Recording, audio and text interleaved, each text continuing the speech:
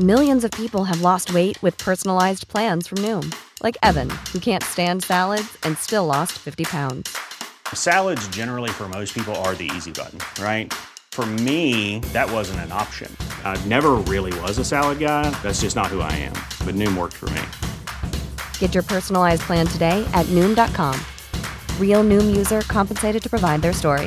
In 4 weeks, the typical Noom user can expect to lose 1 to 2 pounds per week. Individual results may vary. Hey, my name's Otis Gray, and you're listening to Sleepy.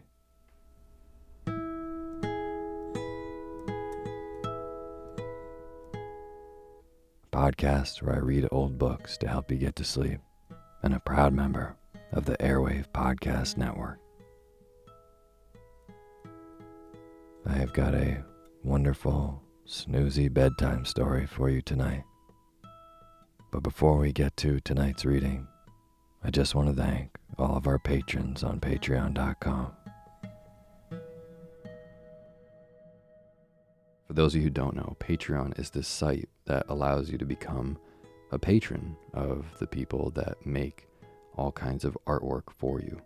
So if you want to support this show, you can go to patreon.com/sleepyradio and donate even $1 a month, or $2, or $5 gets you access to a patron-only poetry feed, where I read poetry and send it to you personally every other Monday.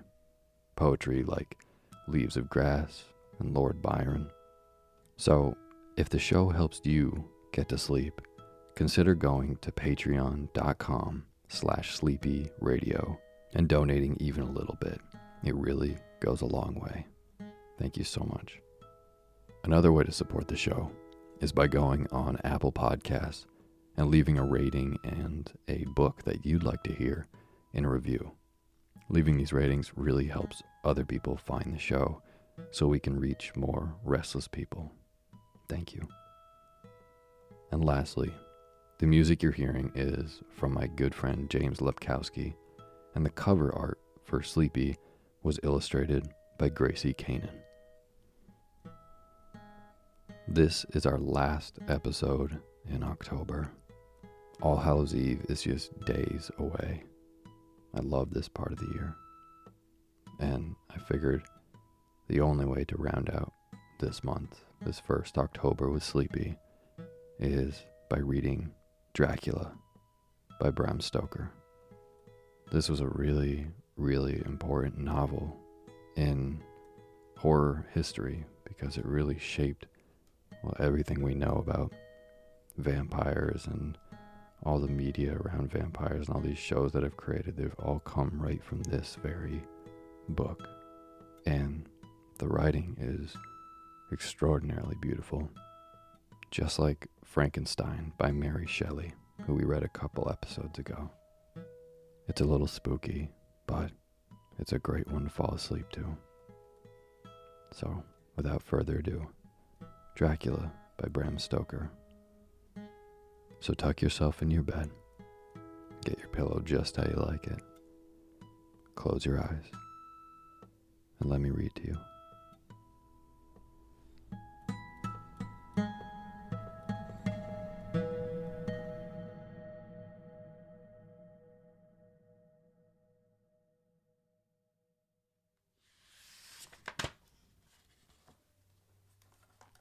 Chapter 1.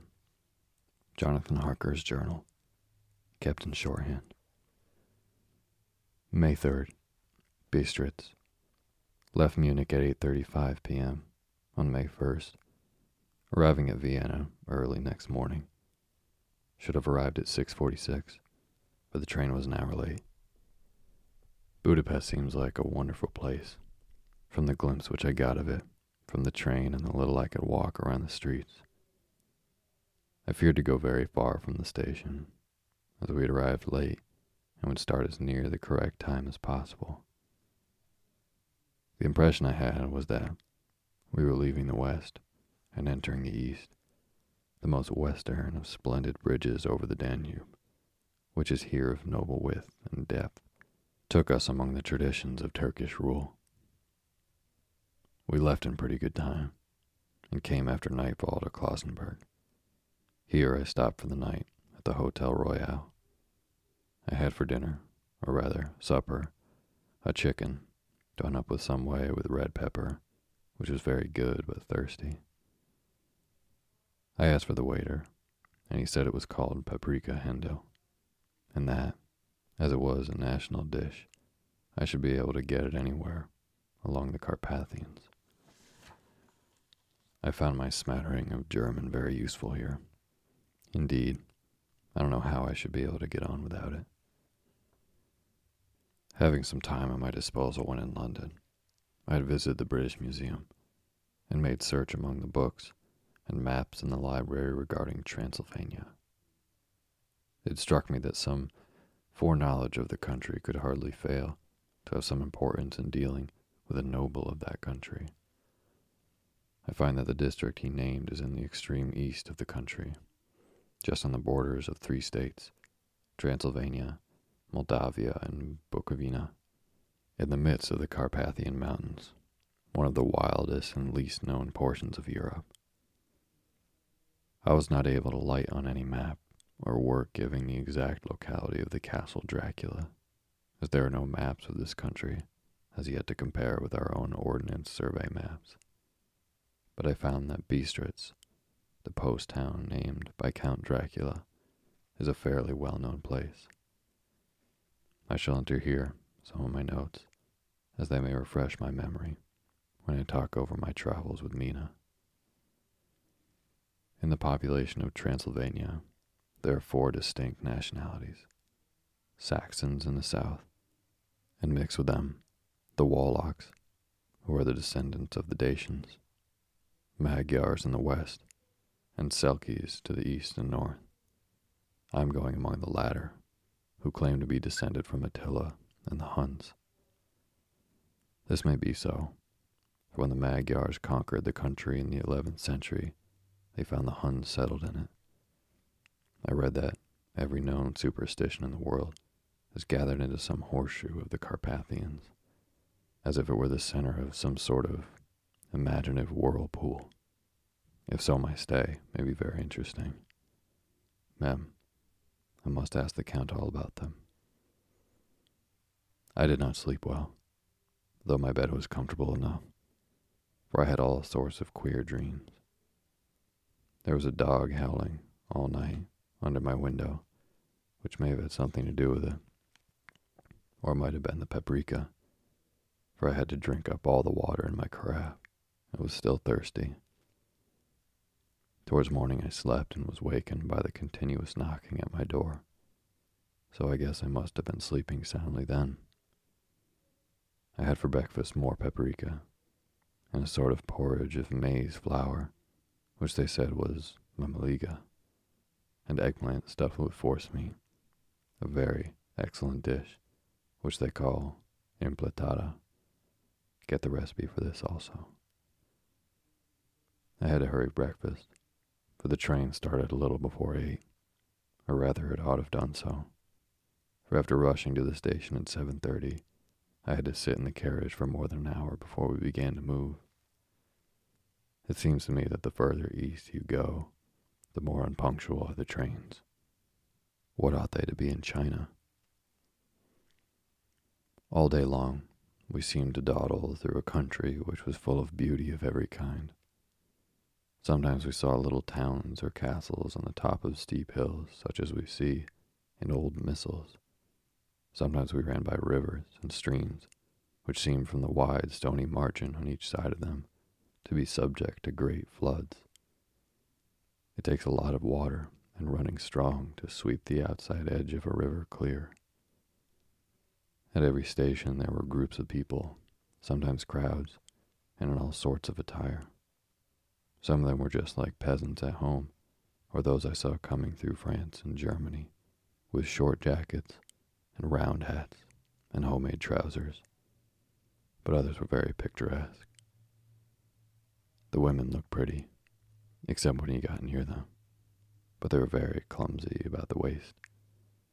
They had all full white sleeves of some kind or other, and most of them had big belts with a lot of strips of something fluttering from them, like the dresses in a ballet, but of course, petticoats under them.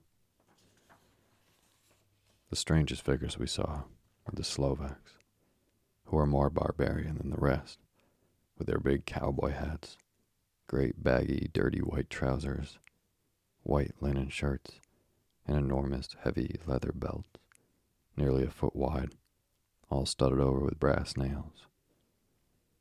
They wore high boots, with their trousers tucked into them, and had long black hair and heavy black mustaches. They are very picturesque, but do not look prepossessing. On the stage, they would be set down at once at some old oriental band of brigands. They are, however, I am told, very harmless, and rather wanting in natural self-assertion. It was on the dark side of twilight when we got to Bistritz, which is a very interesting old place, being practically on the frontier, for the Borgo Pass leads it into Bukovina. It has a very stormy existence, and it certainly shows marks of it. 50 years ago, a series of great fires took place, which made terrible havoc on 5 separate occasions. At the very beginning of the 17th century, it underwent a siege of 3 weeks and lost 13,000 people, the casualties of war proper being assisted by famine and disease. Count Dracula had directed me to go to the Golden Krone Hotel, which I found, to my great delight, to be thoroughly old-fashioned, for of course I wanted to see all I could in the ways of the country.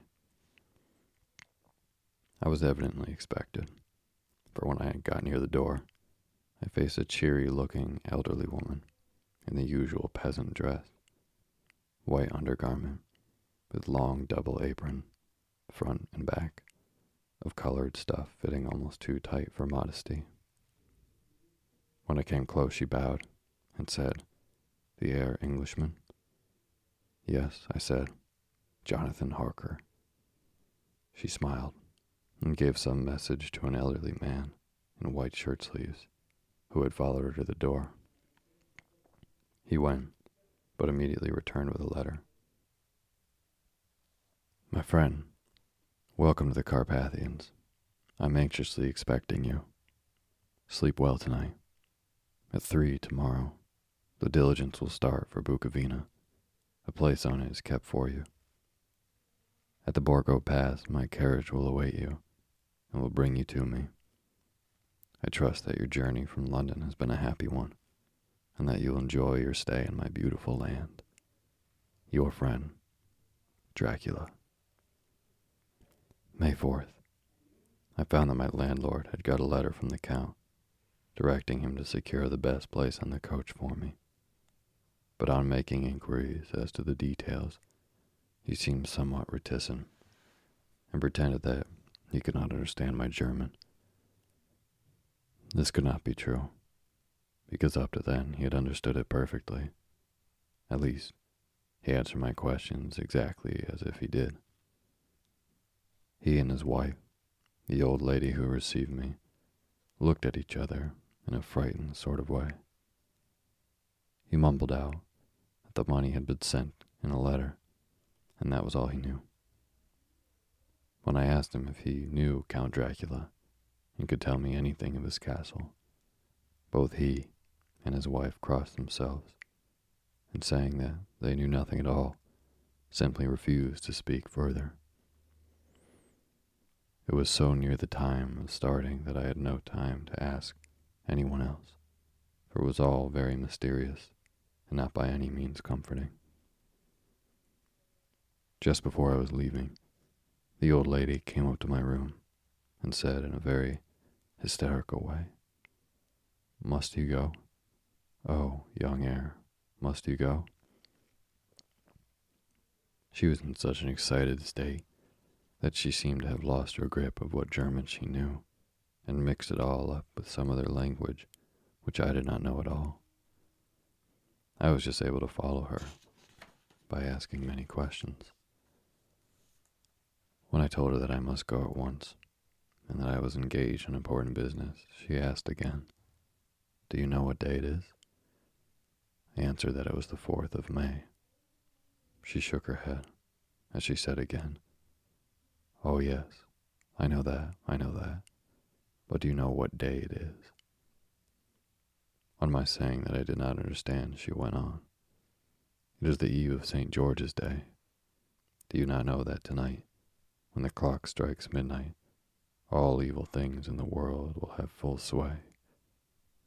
Do you know where you are going, and what you are going to do?" She was in such an evident distress that I tried to comfort her, but without effect. Finally, she went down on her knees and implored me not to go, at least to wait a day or two before starting. It was all very ridiculous, but I did not feel comfortable. However, there was business to be done, and I could allow nothing to interfere with it. I therefore tried to raise her up, and said, as gravely as I could, that I thanked her, but my duty was imperative, and that I must go. She then rose and dried her eyes, and taking a crucifix from her neck, offered it to me.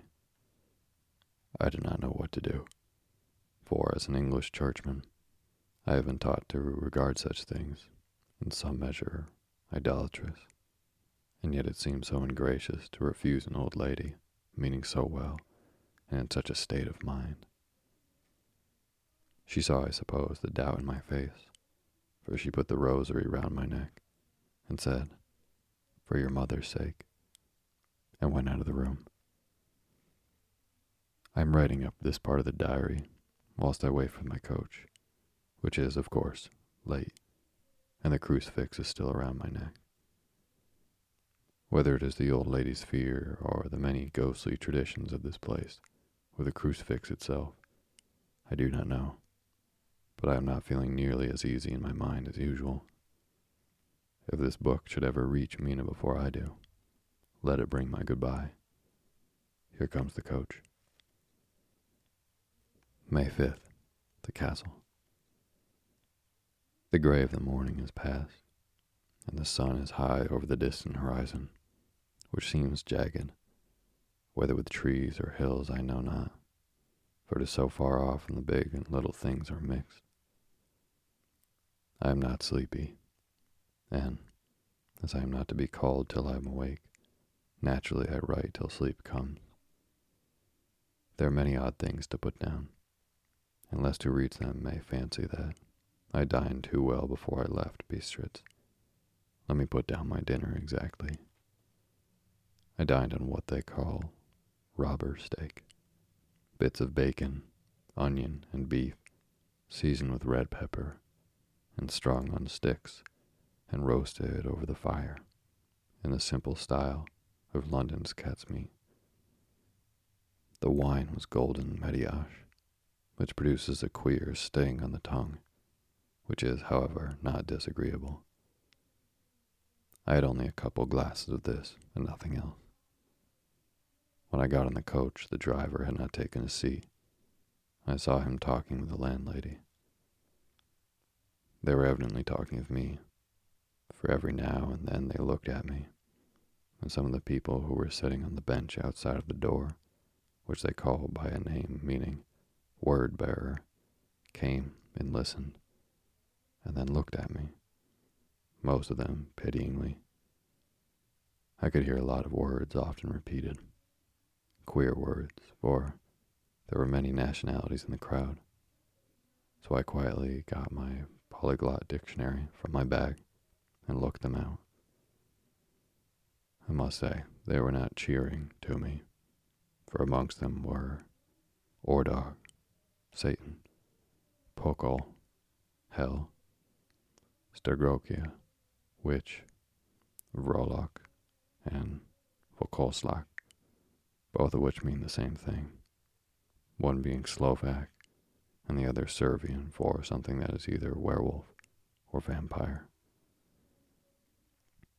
When we started, the crowd round the inn door, which had by this time swelled to a considerable size, all made the sign of the cross and pointed 2 fingers towards me. With some difficulty, I got a fellow passenger to tell me what they meant. He would not answer at first, but on learning that I was English, he explained that it was a charm or guard against the evil eye. This was not very pleasant for me, just starting for an unknown place to meet an unknown man. But everyone seemed so kind-hearted and so sorrowful and so sympathetic that I could not but be touched. I shall never forget the last glimpse which I had of the inn yard and its crowd of picturesque figures, all crossing themselves as they stood round the wide archway, with its background of rich foliage of oleander and orange trees and green tubs clustered in the center of the yard. Then her driver, whose wide linen drawers covered the whole front of the box seat, Gotza, they called him, cracked his big whip over his 4 small horses, which ran abreast, and we set off on our journey.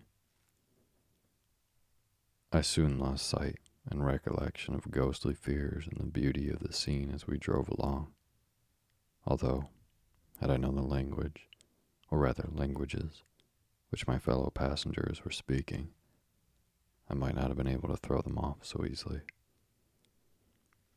Before us lay a green sloping land full of forests and woods, with here and there steep hills, crowned with clumps of trees or with farmhouses, the blank gable into the road. There was everywhere a bewildering mass of fruit blossom, apple, plum, pear, cherry, and as we drove by I could see the green grass under the trees spangled with the fallen petals. In and out amongst these green hills of what they call here the middle land ran the road, losing itself as it swept round the grassy curve, or was shut out by the straggling ends of pine woods, which here and there ran down the hillsides like tongues of flame. The road was rugged, but still we seemed to fly over it with a feverish haste. I could understand then what the haste meant, but the driver was evident bent on losing no time in reaching Borgo Prune.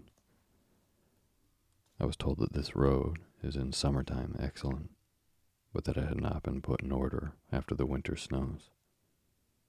In this respect, it is different from the general run of roads in the Carpathians, for it is an old tradition that they are not to be kept in good order. Of old the hospodars would not repair them, lest the Turks should think that they were preparing to bring in foreign troops, and so hasten the war which was always really at loading point. Beyond the green swelling hills of the middle land rose mighty slopes of forest up to the lofty steeps of the Carpathians themselves. Right and left of us they towered, with the afternoon sun falling full upon them and bringing out all the glorious colors of this beautiful range, deep blue and purple in the shadows of the peaks, green and brown where the grass and rock mingled, and an endless perspective of jagged rocks and pointed crags, till these were themselves lost in the distance, where the snowy peaks rose grandly. Here and there seemed mighty rifts in the mountains, through which, as the sun began to sink, we saw now and again the white gleam of falling water. One of my companions touched my arm as we swept round the base of a hill and opened up into a lofty snow-covered peak of a mountain, which seemed, as we wound our serpentine way, to be right before us. "Look, is den Sieg, God's seat," and he crossed himself reverently. As we wound on our endless way and the sun sank lower and lower behind us, the shadows of the evening began to creep round us. This was emphasized by the fact that the snowy mountaintop still held the sunset and seemed to glow out with a delicate, cool pink. Here and there we passed Czechs and Slovaks, all in picturesque attire. but I noticed that the guatre was painfully prevalent. By the roadside were many crosses, and as we swept by, my companions all crossed themselves. Here and there was a peasant man or woman kneeling before a shrine, who did not even turn around as we approached, but seemed in the self-surrender of devotion to have neither eyes nor ears for the outer world. There were many things new to me. For instance, hay ricks in the trees, and here and there very beautiful masses of weeping birch, their white stems shining like silver through the delicate green of the leaves. Now and again, we passed a leader wagon, the ordinary peasant's cart, with its long, snake-like vertebra, calculated to suit the inequalities of the road. On this were sure to be seated quite a group of homecoming peasants, the Czechs with their white, and the Slovaks with their colored sheepskins, the latter carrying lance fashion their long staves with an axe at the end. As the evening fell, it began to get very cold, and the growing twilight seemed to merge into one dark mistiness, the gloom of the trees, oak, beech, and pine, though in the valleys which ran deep between the spurs of the hills, as we ascended through the pass, the dark firs stood out here and there against the background of late-lying snow. Sometimes, as the road was cut through the pine woods, that seemed in the darkness to be closing down upon us, great masses of grayness, which here and there bestrewed the trees, produced a peculiarly weird and solemn effect, which carried on thoughts of grim fancies engendered earlier in the evening, when the falling sunset threw into strange relief the ghost-like clouds which amongst the Carpathians seemed to wind ceaselessly through the valleys. Sometimes the hills were so steep that despite our driver's haste, the horses could only go slowly. I wished to get down and walk up them, as we do at home, but the driver would not hear of it. "No, no," he said, "you must not walk here. The dogs are too fierce."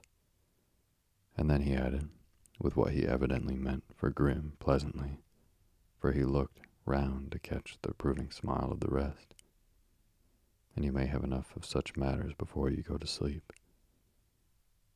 The only stop he would make was a moment's pause to light his lamps. When it grew dark, there seemed to be some excitement against the passengers, and they kept speaking to him, one after the other, as though urging him to further speed. He lashed the horses unmercifully with his long whip, and with wild cries of encouragement urged them on to further exertions. Then, through the darkness, I could see a sort of patch of gray light ahead of us, as though there were a cleft in the hills. The excitement of the passengers grew greater. The crazy coach rocked on its great leather springs and swayed like a boat tossed on a stormy sea. I had to hold on. The road grew more level, and we appeared to fly along. Then the mountains seemed to come nearer to us on each side, and to frown down upon us. We were entering on the Borgo Pass. One by several of the passengers offered me gifts, which they pressed upon me with an earnestness which would take no denial. These were certainly of an odd and varied kind, but each was given in simple good faith, with a kindly word and a blessing, and that strange mixture of fear meaning movements which I had seen outside the hotel at Bistritz, the sign of the cross and the guard against the evil eye.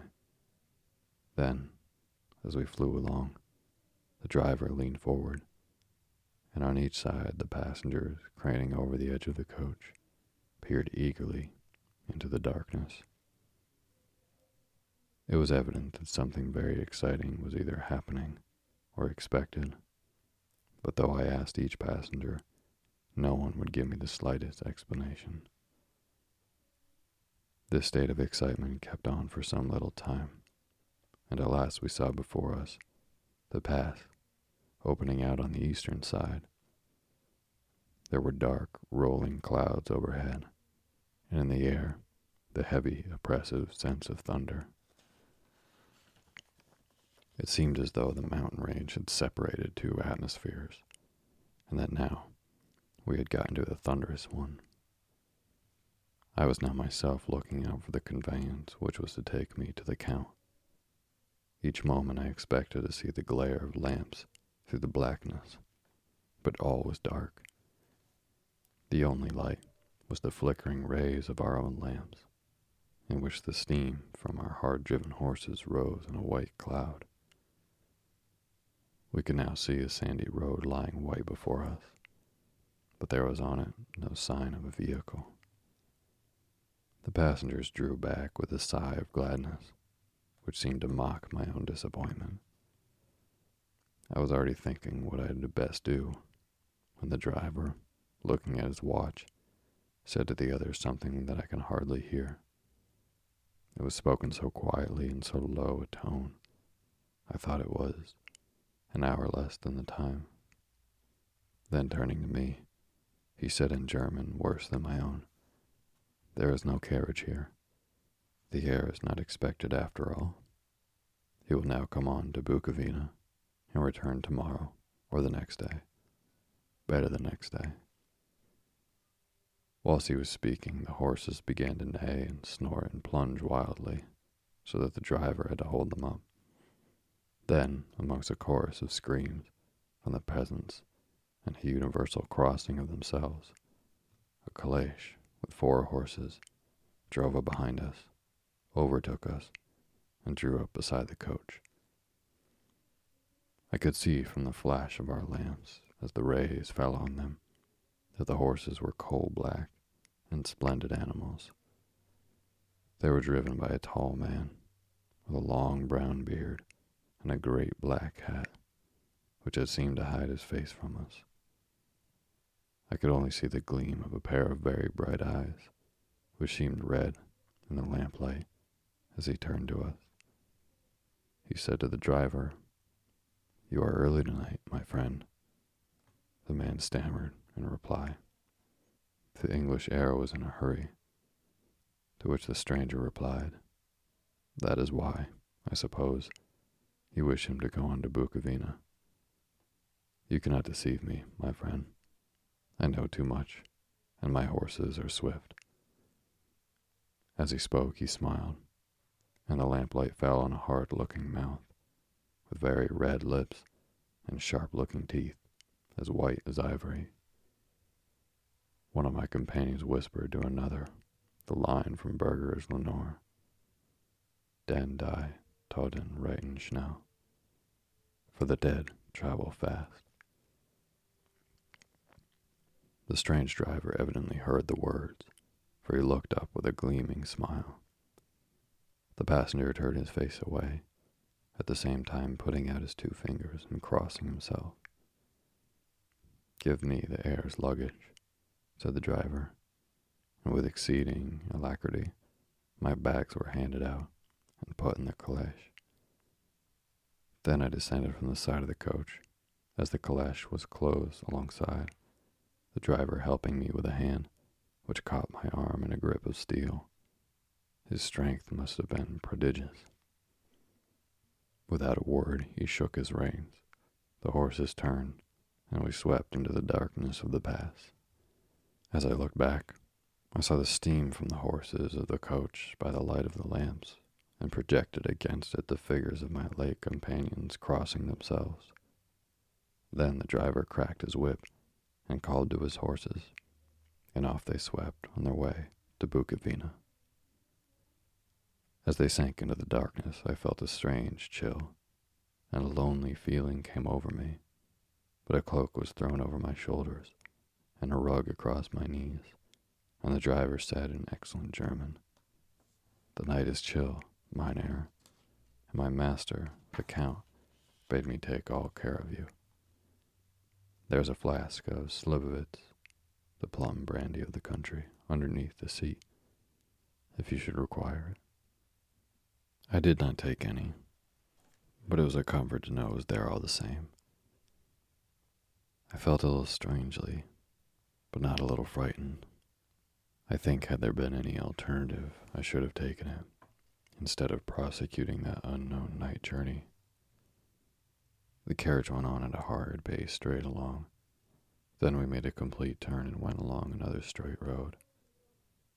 It seemed to me that we were simply going over and over the same ground again, and so I took note of some salient point and found that this was so. I would have liked to have asked the driver what this all meant, but I really feared to do so, for I thought that, placed as I was, any protest would have no effect in case there had been any intention to delay. By and by, however, as I was curious to know how time was passing, I struck a match, and by its flame looked at my watch. It was within a few minutes of midnight. This gave me sort of a shock, for I suppose the general superstition about midnight was increased by my recent experiences. I waited, with a sick feeling of suspense. Then a dog began to howl somewhere in a farmhouse far down the road, a long, agonized wailing, as if from fear.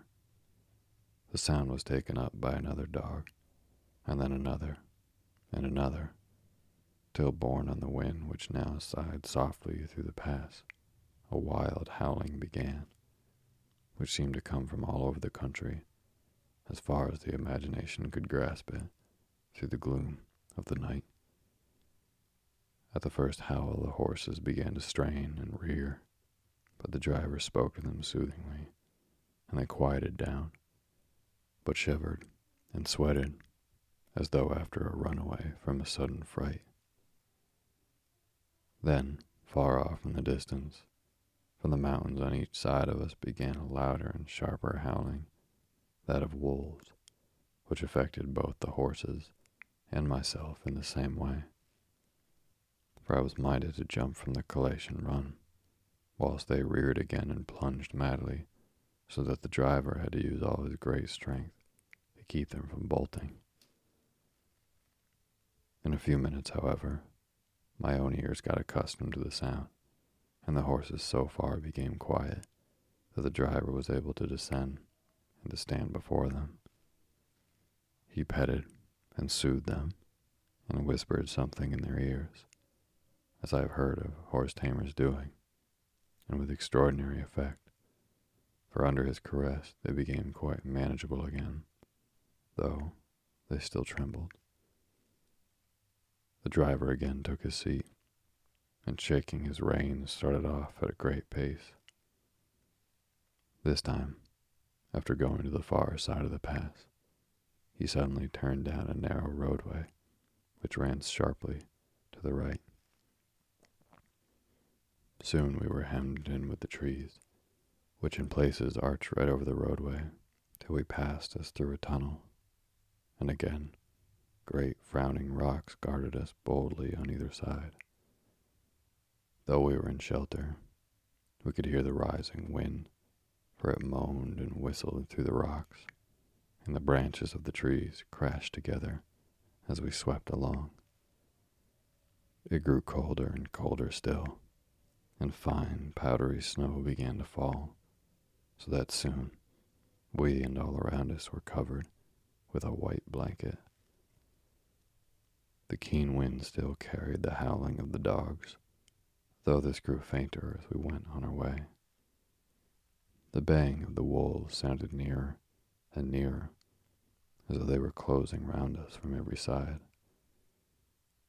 I grew dreadfully afraid, and the horses shared my fear, but the driver was not the least bit disturbed. He kept turning his head to the left and to the right, but I could not see anything else through the darkness. Suddenly, away on our left, I saw a faint, flickering blue flame. The driver saw it in the same moment. He at once checked the horses, and jumping to the ground, disappeared into the darkness. I did not know what to do, the less as the howling of the wolves grew closer. But while I wondered, the driver suddenly appeared again, and without a word took his seat, and we resumed our journey. I think I must have fallen asleep and kept dreaming of the incident, for it seemed to be repeated endlessly. And now, looking back, it's sort of like an awful nightmare. Once the flame appeared, so near the road, that even the darkness around us, I could watch the driver's motions. He went rapidly to where the blue flame arose. It must have been very faint, for it did not seem to illumine the place around it at all, and gathering a few stones, formed them into some device. Once they appeared a strange optical effect. When he stood between me and the flame, he did not obstruct it, for I could see its ghostly flicker all the same. This startled me, but as the effect was only momentary, I took it that my eyes deceived me straining through the darkness. Then for a time, there were no blue flames, and we sped onwards through the gloom, with the howling of the wolves around us, as though they were following in a moving circle. At last there came a time when the driver went further afield than he had gone yet, and during his absence the horses began to tremble worse than ever, and to snort and scream with fright. I could not see any cause for it, for the howling of the wolves had ceased altogether. But just then the moon, sailing through the black clouds, appeared behind the jagged crest of a beetling, pine-clad rock, and by its light I saw around us a ring of wolves, with white teeth and lolling red tongues, with long, sinewy limbs and shaggy hair. They were 100 times more terrible in the grim silence which held them than when they howled. For myself, I felt a sort of paralysis of fear.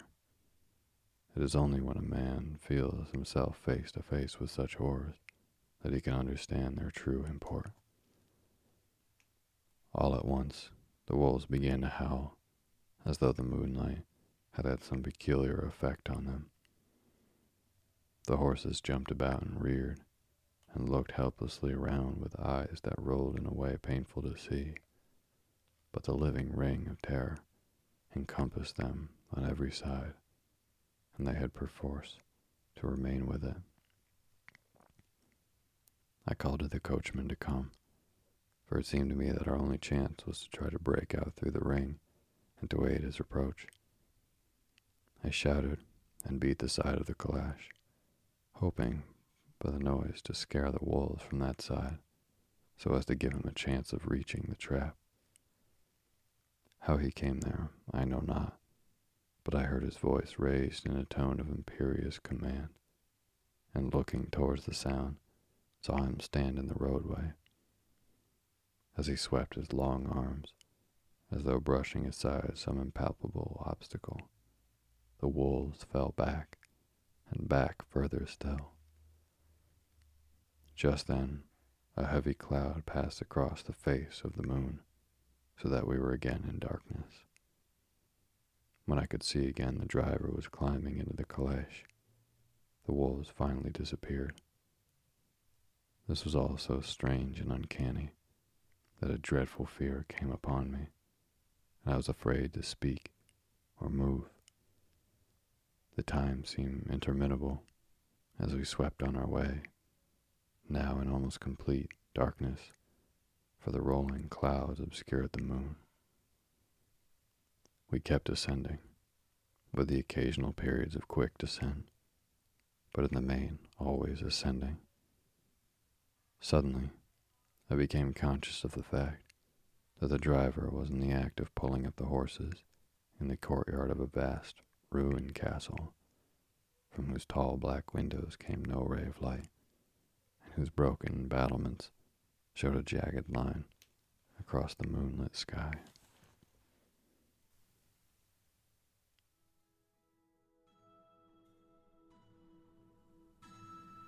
Thank you for listening to Sleepy. Good night.